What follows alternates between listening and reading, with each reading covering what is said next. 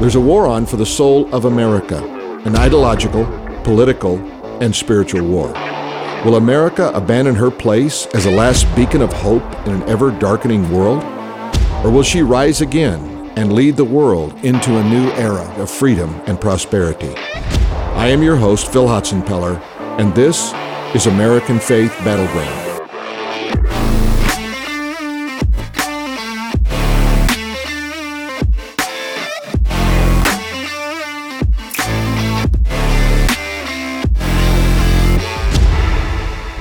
Hello, this is Phil Hotzenpeller with Battleground and AmericanFaith.com. Thank you for joining us today.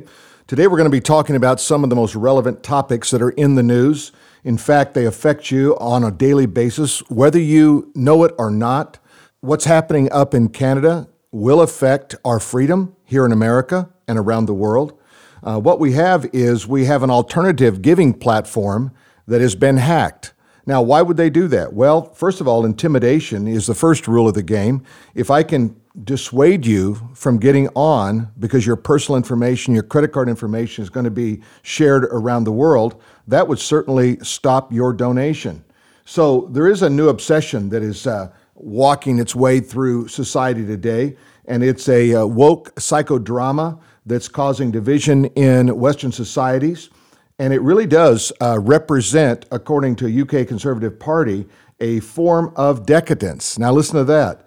Decadence coming from woke psychodrama. Dowden made the comments on Monday during his speech at the Heritage Foundation, which, if you don't know, is a conservative think tank.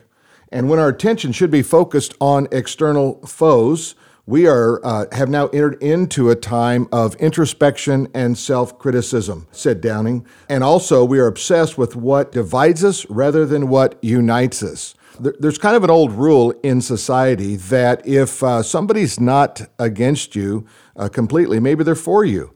And there's a whole lot of people out there that we're treating as enemies, and they're not enemies. And then there's a lot of people we trust or should trust that are acting like enemies of society. So right now we've got a world that's teetering because of the administration we have here in the United States.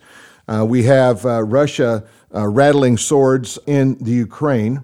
And here we are dealing with truckers in Canada. It almost makes you smile, doesn't it?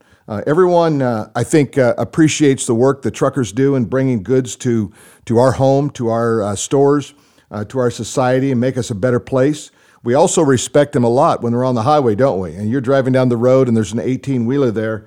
You certainly want to make sure you give him all the space he needs. Well, what we found out is all the space they need can fill up streets and highways all across Canada.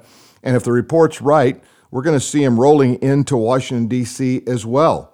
So what are we going to do about this? Is there anything we can do? I think the one thing we do is we just keep pressing on. Let me remind you that your credit card is protected from hacking at a maximum of $50 per transaction, so you don't have to really worry too much about it. You're not going to get in trouble. Just don't use your ATM cards. They don't have the same protection. But as we think about this, apparently there has surfaced a guy named Jacob Wells told the news Fox Digital that some of the actors who seem to be taking responsibility for this, and by the way, Jacob Wells is the founder of Give, Send, Go.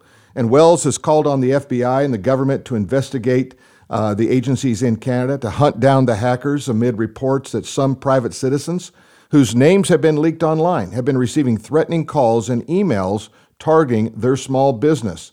So this appears to be not something random. This appears to be something well orchestrated altogether. You know, if you take your attention and you turn it to the Bible, you'll find there's a lot of information there about those who devise evil, those who seek to bring down society and crush the good that God would have in our nation. There needs to be a great balance here. We've lost the balance in the news, in the media. In fact, the Bible says a just weight is his delight, but an unequal balance is debasing or brings debauchery to society. So whenever you have imbalance in society, you've got something going wrong.